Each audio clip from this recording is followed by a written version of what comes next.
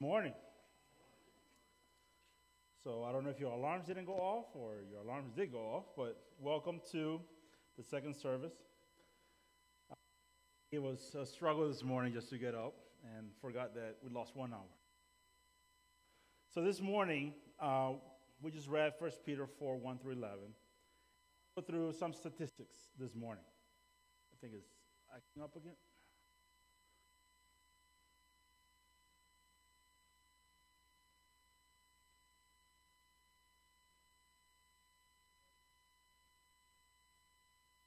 One, two.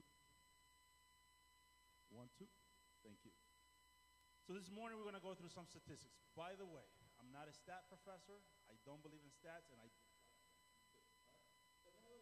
I was reading a book, and some statistics came up, and I read the statistics, stats that we probably have heard one time or another. But as I just read them, I just want you to just pay attention to the numbers and to the message inside of those statistics. Ron Slider, in his book, The Scandal of the Evangelical Conscience, in 2005, found the following stats. Church members divorce their spouse as often as their secular neighbors. Church members beat their wives as often as their neighbors. Why evangelicals are most likely people to object to neighbors of another race. And we saw the presidential election, and we saw some of these things just rising up that give some truth to these facts. Of the higher commitment, evangelicals, a rapidly growing number of young people, think that cohabitation is acceptable prior to marriage. And this Thursday, there was another statistic that just came up and said only 2% of Americans who are parents of preteen actually have a biblical worldview, which Barnes says puts the children at a spiritual disadvantage. It is particularly shocking given that 67% of parents of preteens self-identify as Christians. It goes on to say, sadly, the research confirms that the very few parents even have the worldview development on their children on their radar. Shockingly, few parents intentionally speak to their children about beliefs and behavior based upon a biblical worldview. Perhaps the most powerful worldview lesson parents provide is through their own behavior, yet our studies consistently indicate that parents' choice generally do not reflect biblical principles or an intentional Christian approach to life. When I read the numbers, I don't know what was your reaction to them. Confront them, deny them, argue over them. But one of the things that we should do as we heard the statistics and as we know them really well, and some of us have experienced some of these things, where are the alarm fires? Where is the sounding alarm from pastors, from leaders, from the body of Christ, screaming out loud, how can it be that we're living a similar life to those that don't know Jesus? How is it there is no contrast between us and them? We should be praying. We should be fasting. Where is the sense of urgency knowing that you and I are living a similar life to those that deny Jesus? And I was reading this, it brought several questions to my mind. Why is the body of Christ, the bride of Christ, is not living a contrast life? Why is it there is no distinction between us and the world? We're going to be using our Bibles today. There's Bibles to your left and to your right. As a good college professor, you're going to be taking notes, you're going to be underlining, you're going to be highlighting, you're going to be using your instrument, which is the Bible. So if you don't have it, they're on left and right of you. So take it out, and we're going to start reading on Matthew 5, 13 through 14. Matthew 5, 13 and 14 from the beginning, God told us already that this was going to happen. The statistics should not surprise us.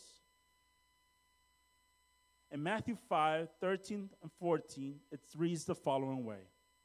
You are the salt of the earth.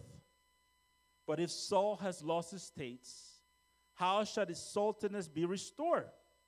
It is no longer good for anything except to be thrown out and trampled under people's feet. You are the light of the world. A city set on a hill cannot be hidden. Salt and light. God has called us to be salt and light. But based on statistics, we have lost our saltiness, and we're no longer brighting, shining on the hill. Now, the verse says that we should be thrown out and trample under people's feet. So does that mean the gospel is dead in 2022? Does that mean that somehow along generations, the gospel has lost its power? Or could it be that the gospel is dead in us? Either or. Can't be both. So either the gospel is dead or the gospel is dead in us. This morning, we have to make a decision. We have to begin to assess and analyze and examine our lives at the light of the Scripture and determine why is it that we're not living this contrast life. Where have we gone astray? Where have we lost our sense of direction? And for that, we're going to be using our Bibles today, and we're going to go to 1 Peter 4:6. We're going to stay here. Have you ever taken a test where the professor gives you the answers to the test? I see some smiles. I'm that kind of professor. I'm the professor that says, this will be on the test. Underline it. If you repeat it multiple times, it's because it's important. I even give you a study guide. I give you the master to the test. Yet people still fail the test. And I always joke, people are allergic to A's in my class. I don't know why. But let's read 1 Peter 4:6. So here is the focus of this message today. I'm giving you the focus. I'm giving you the answer. We're going to sit there for a couple of minutes and then completely forget and then take a test again and then forget the answer, right? 1 Peter 4:6. I want you to read it with me. I want you to lean in the verse. I want you to pay attention to the words that are being written. I want you to do it by reading aloud with me. It's on the screen. If not, you can use your Bibles. Read it with me. It says, for this, are we awake? For this is why the gospel was preached, even to those who are dead, that though judged in the flesh the way people are, they might live in the spirit the way God does. Repetition. Reading it once, you already forgot. Let's do it again. Now, turn to your neighbor, if you have one next to you, right? And read it to them, right? Read it to them. Here we go. For this is why the gospel was preached, even to those who are dead, that though judged in the flesh the way people are, they might live in the spirit the way God does. Now, the last part. So when I preach and when I read verses, something always jumps up. Last time that I preached was, be holy because I'm holy, and I just stuck there. When I read this, I got stuck on verse 6. That might live in the spirit the way God does. That's the answer. Live in the spirit. Live in the spirit. But for us, it's almost like algebra or calculus. Foreign language. It doesn't make any sense. What does it mean to live by the Spirit? I'm very simple when I preach. I try to give you the answers. I'm not giving you a whole bunch of stuff. I'm going to give you the answers. I'm going to give you the focus. That way you can go back and look at through the Scripture. You can pray. You can analyze. You can ask for forgiveness, repent, be obedient to His Word. Now, it's something interesting here. Both Paul and Peter write the same way, using the same contrast. Once again, let's use our Bibles, and we're going to go to Galatians 5:16 to 24. Galatians 16 to 24. It might be stuck in your Bible somewhere in there, right? All right. If you have your phone, it's a lot easier because you can scroll down. Right? We're going to do this little exercise like we're in class, okay? There's repetition. I want you to highlight every time the Spirit shows up. And it's very interesting how the writers of the Bible use this technique. I was talking to Willis before, right?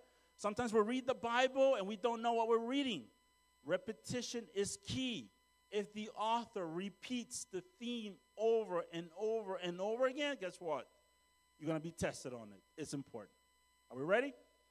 So I'm going to go fairly fast with this. It says Galatians 5:16 to 24. But I say, walk by the Spirit. Look at the verb. Walk by the Spirit. And you will not gratify the desires of the flesh. For the desires of the flesh are against the what? The Spirit. And the desires of the Spirit are against the flesh. For these are opposed to each other. Contrast. Differences.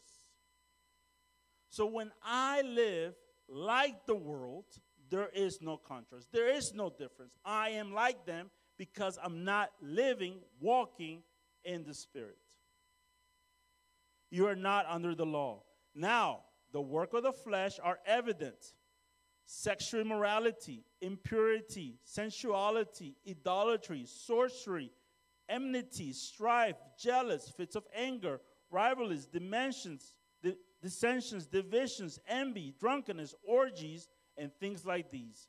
I warn you, as I warned you before, that those who do such things will not inherit the kingdom of God. You see the contrast? Living by the flesh, living in sin, and here comes the opposite. But the fruit of the Spirit is love, joy, peace, patience, kindness, goodness, and faithfulness. Gentleness, self-control. Against such things there is no law. And those who belong to Christ Jesus have crucified their flesh with its passions and desires. And if we live by the Spirit, let us also keep in step with the Spirit. So look at the adjectives, look at the verbs, look at the description in terms of the Spirit. Walk, against, led, fruit of the Spirit, live by the Spirit, step with the Spirit. And that brings us back to 1 Peter 4:6. You see the parallels? Now, but why? Why is Peter and Paul telling us, encouraging us to do so? Because he knew that we're not living contrast life. He knew that we're sinful. He knew that there will be a day when the world will see us and there will be no contrast. So we're going to take a quiz this morning. I know it's a pop quiz. Don't worry, you'll be okay. So we're going to take a quiz this morning, and I want you to answer the following questions. Yes or no? Okay? Yes or no? And the question is, are you as a Christian arming yourself with the same attitude of suffering in Christ? You don't have to tell me the answer. Right? Yes or no? Am I altering my life towards God's will? Yes or no? And once again, I'm not making this up. This is literally 1 Peter 4:1 through 11. So if you read them, you will find them. And to make it easier to remember, because I know college students need help remembering things, there's so much information, look at all the A's. Okay?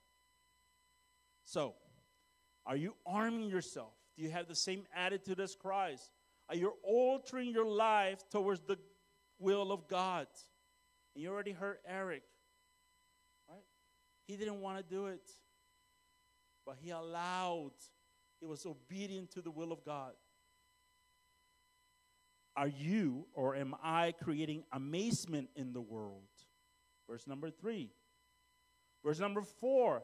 Am I unleashing abuse by the world as I shock the world in obedience? So 3 and 4 are tied to the hip. Number 5. Am I aware that I will have to give an account for my deeds and my actions in this world? That I will be judged by them? Yes or no? How are we doing so far? Are we passing? Okay. What about these? Am I allowing to announce a genuine gospel? Am I preaching? Am I speaking? Am I showing a genuine gospel? Am I asking effectively? Am I praying correctly? Or there are things in my life that will create obstacles that my prayer would not be answered?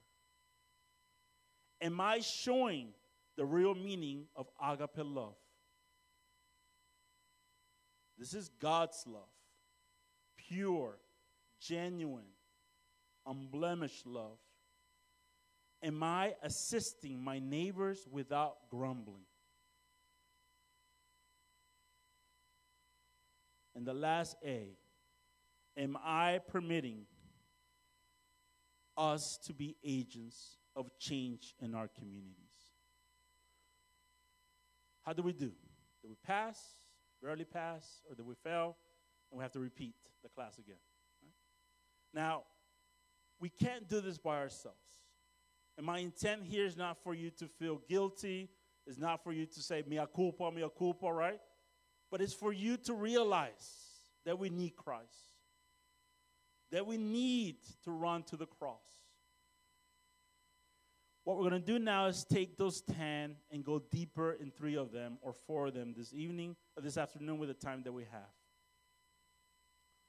So let's take the first one. Am I arming myself with the same attitude of suffering as Christ? Now pay attention to this, because this necessarily goes against what we've been taught since children. We have been taught from children or childhood to be safe, correct? To have guarantees in life and to have securities. As I travel with college students around the world, I remember my first trip going to Bangladesh with a young girl that had never traveled. She didn't have a valid passport. She had never gotten on a plane. And this young girl is going across the world with me. And I remember having conversations with the parents, asking me, is her child is going to be okay? What guarantees do I provide that her child is going to come back? And as a father, I say the following things. I can only guarantee that she will make it home. Either in heaven or on earth, she will make it home. Those are not comforting words, correct? Because you want your child to come back no matter how special that child is. But we live in a world that is asking us to be comfortable, to be safe, not to take steps or risks. But we're doing this for the faith, for the gospel.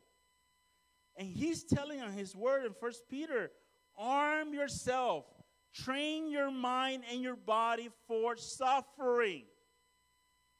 And what do? The opposite. We train our mind and our body not to suffer. Not to go to places where we are going to suffer. We have trained ourselves, and your parents have done an excellent job protecting you, correct? And I always tell my wife, don't ever use our kids as an excuse for us not to go on mission trips. Because God can take them away really easily.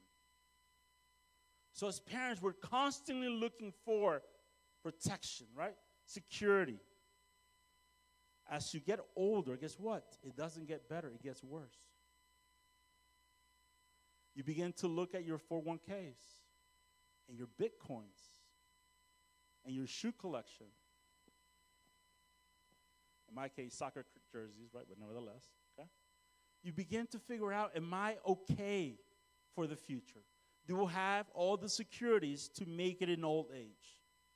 I have a mortgage, I have car payments, I have kids to put in college, so I cannot put myself at risk, yet alone my family. So we're arming ourselves with the same attitude as Christ in suffering.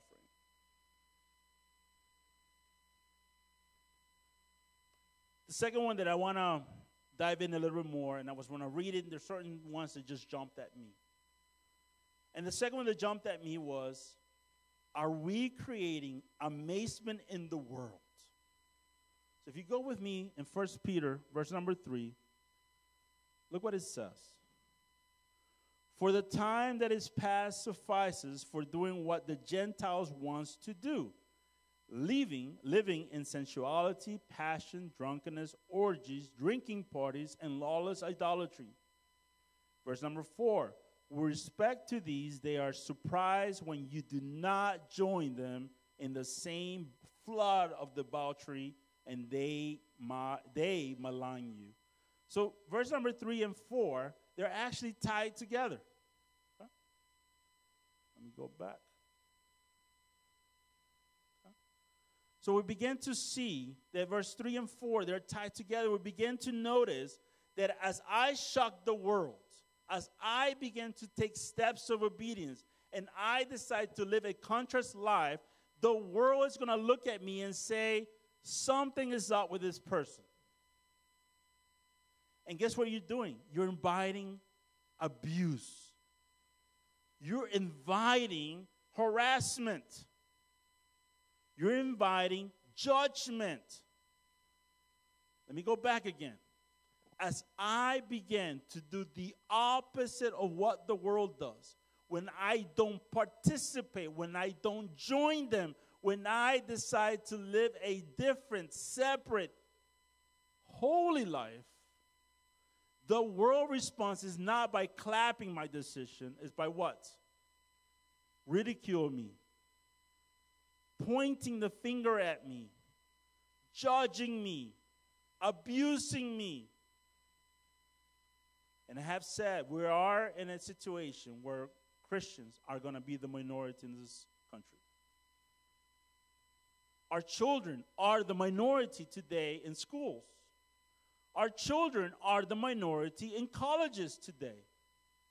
So when you stand up and you say, this is the biblical view on gay marriage, when you say this is the biblical view on this or that, what are you doing?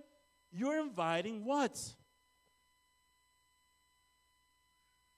Harassment. You're inviting discrimination. And in some cases, you might lose your job. But have you prepared your mind for that? Have you prepared yourself to be abused? Now, think for 1 second. If Peter and Paul were writing the letter of the Well Community Church, what would it read like?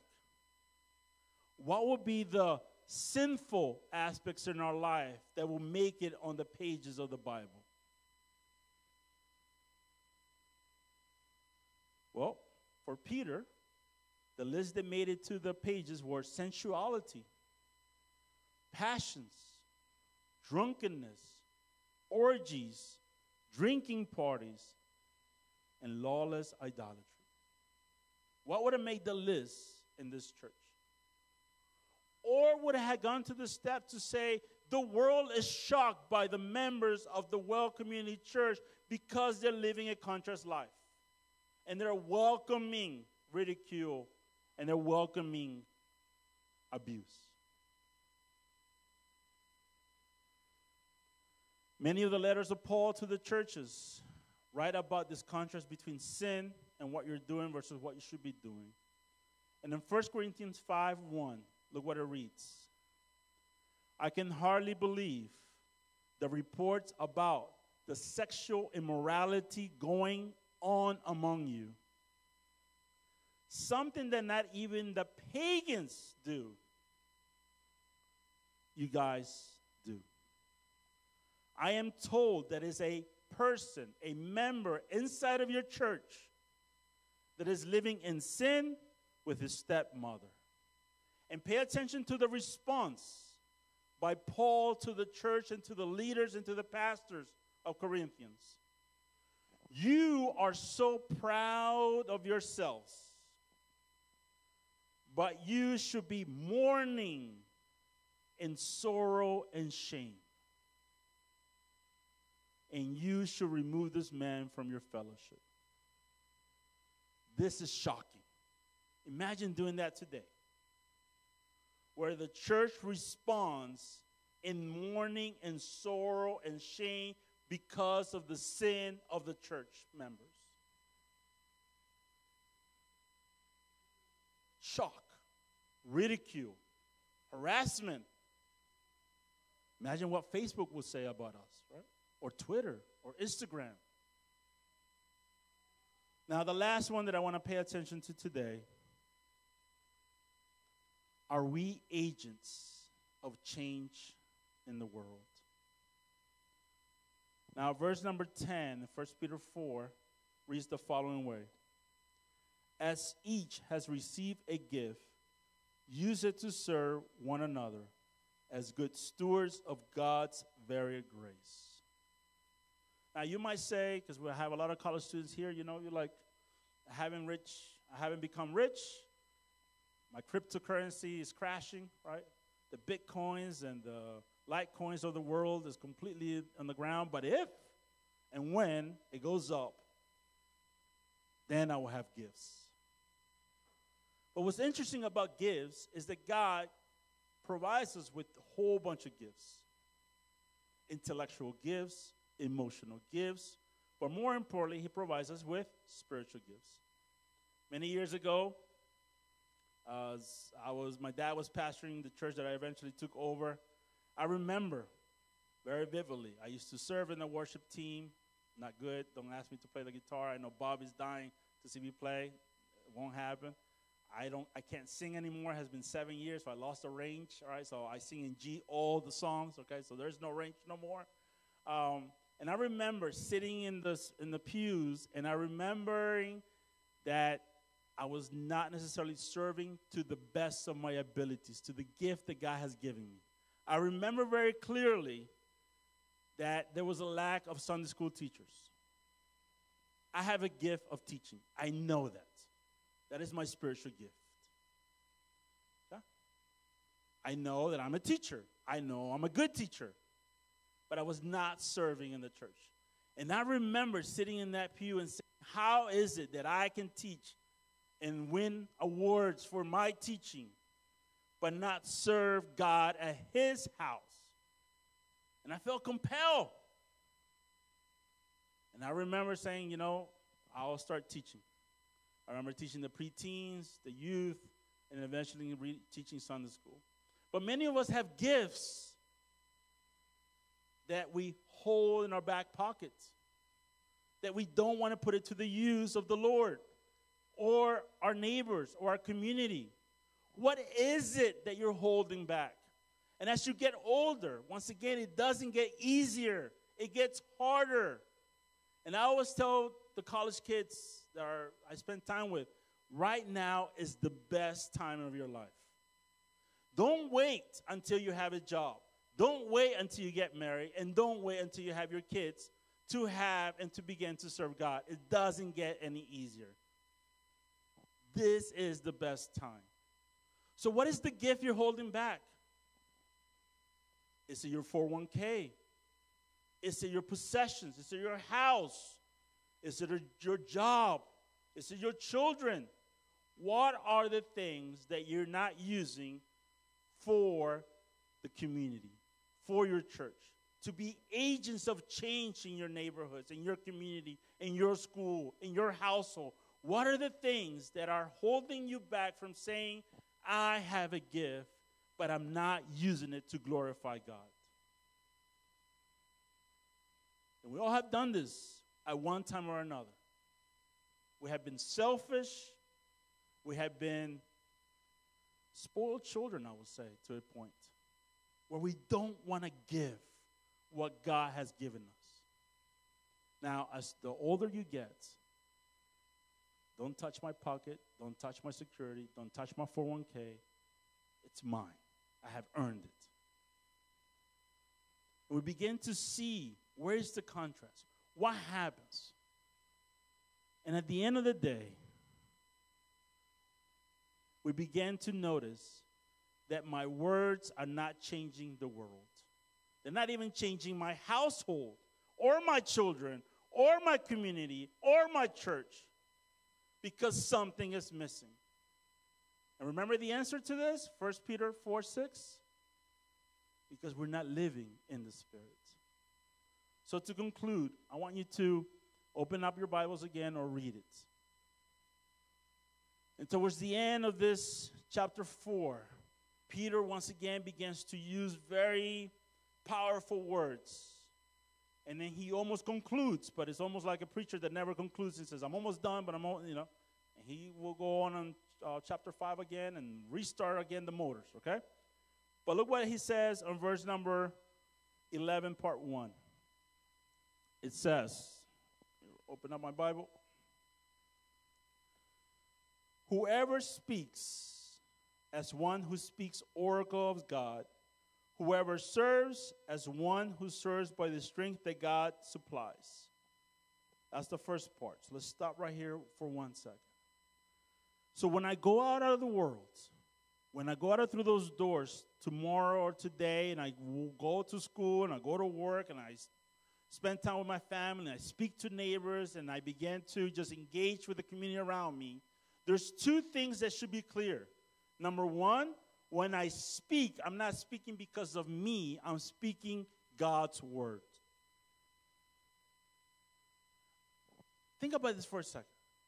So when you meet someone, quote unquote, randomly in the grocery store, at a school or a class or at the NBA or the bank, and God puts someone, you have an opportunity to speak life to them. You have an opportunity to use God's word to impact their lives. Why?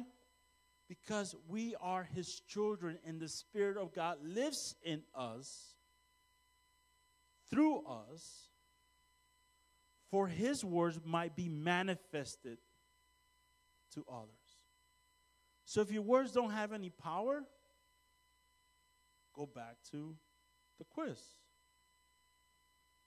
Now, when I go and serve, what it says, when I go out into the community and I step out, I'm not doing it for my strength. I'm not doing it because of me. I'm doing it through what?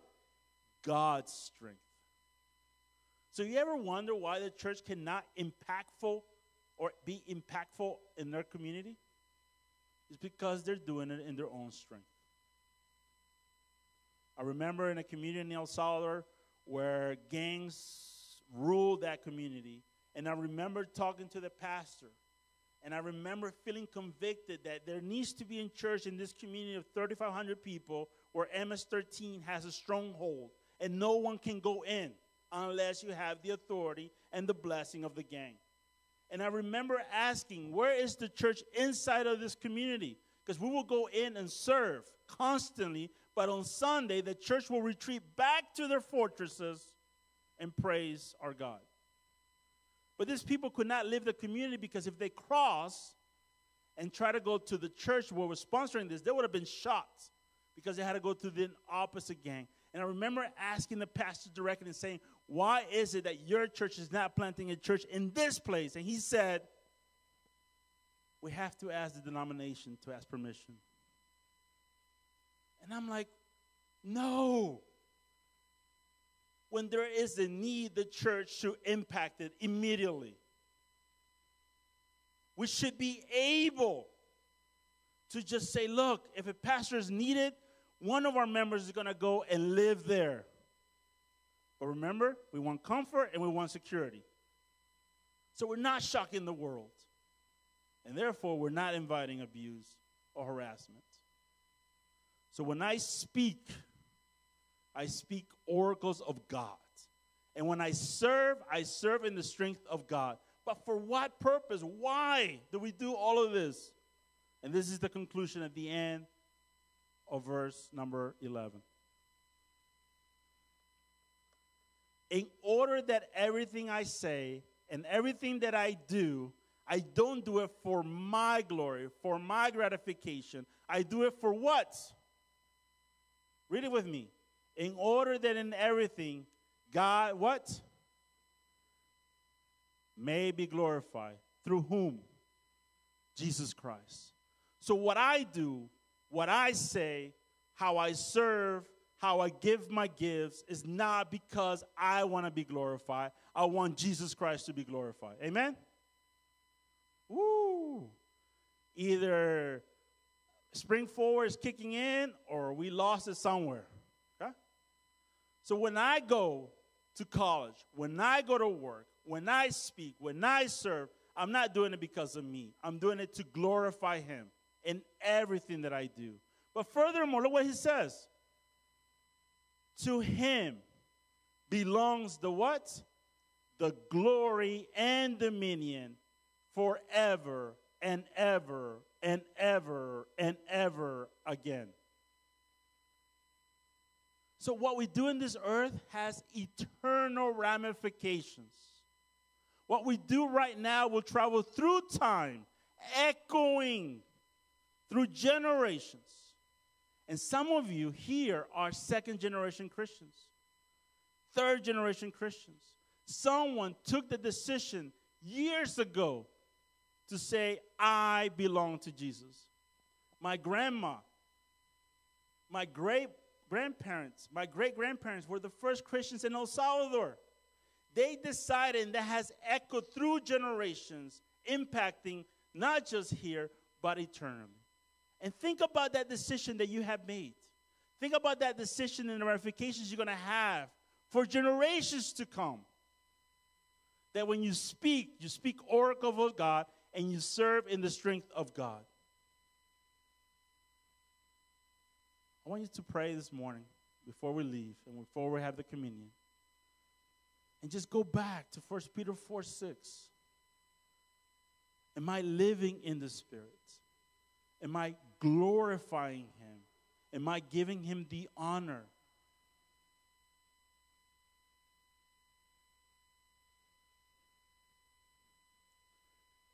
And it might be a resounding yes. It might be a resounding no. I'll invite Pastor Matt to give the communion.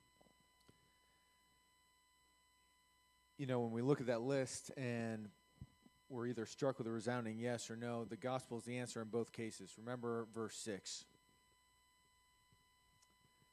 Verse 6 says, "For this is why the gospel was preached, even to those who are dead, that though judged in the flesh the way people are, they might live in the spirit the way God does." So when we see this reality that we're to live a contrasting life, we might say, I'm not doing that. I'm going to try harder. I'm going to do better. We might look at it and say, I'm not doing that. We're crushed by guilt. And the gospel says, no. If you find yourself not in contrast to the world, if you find yourself stuck, not living the way you want to, would you remember there's one who did. That the righteous one lived in your place. The one who lived a very contrasting life, a holy life, a perfect life, already lived in your place. And by his death and in his resurrection, we now are forgiven and have newness of life to walk in the power of the Spirit in the same kind of way he lived, in contrast to the world. So it's not, I'm going to try harder and do better. But it's, man, he has tried harder. He has done better. And now in response, I give every aspect of my life to him. So this morning, if you're in Christ, would you be refreshed by the good news of the gospel and live a bold obedience in response to who Jesus is and what he's done? And if you're not in Christ this morning, don't take communion, but rather look at that list, look at that quiz, and be honest with it. Say, I'm not good enough. I have not lived up to the standard. And cling to Christ, who is your Savior. Because he loves you and he wants you. Let's take and eat together, and then let's live in the power of the Spirit, a contrasting life in the very steps of Christ. Let's take and eat together.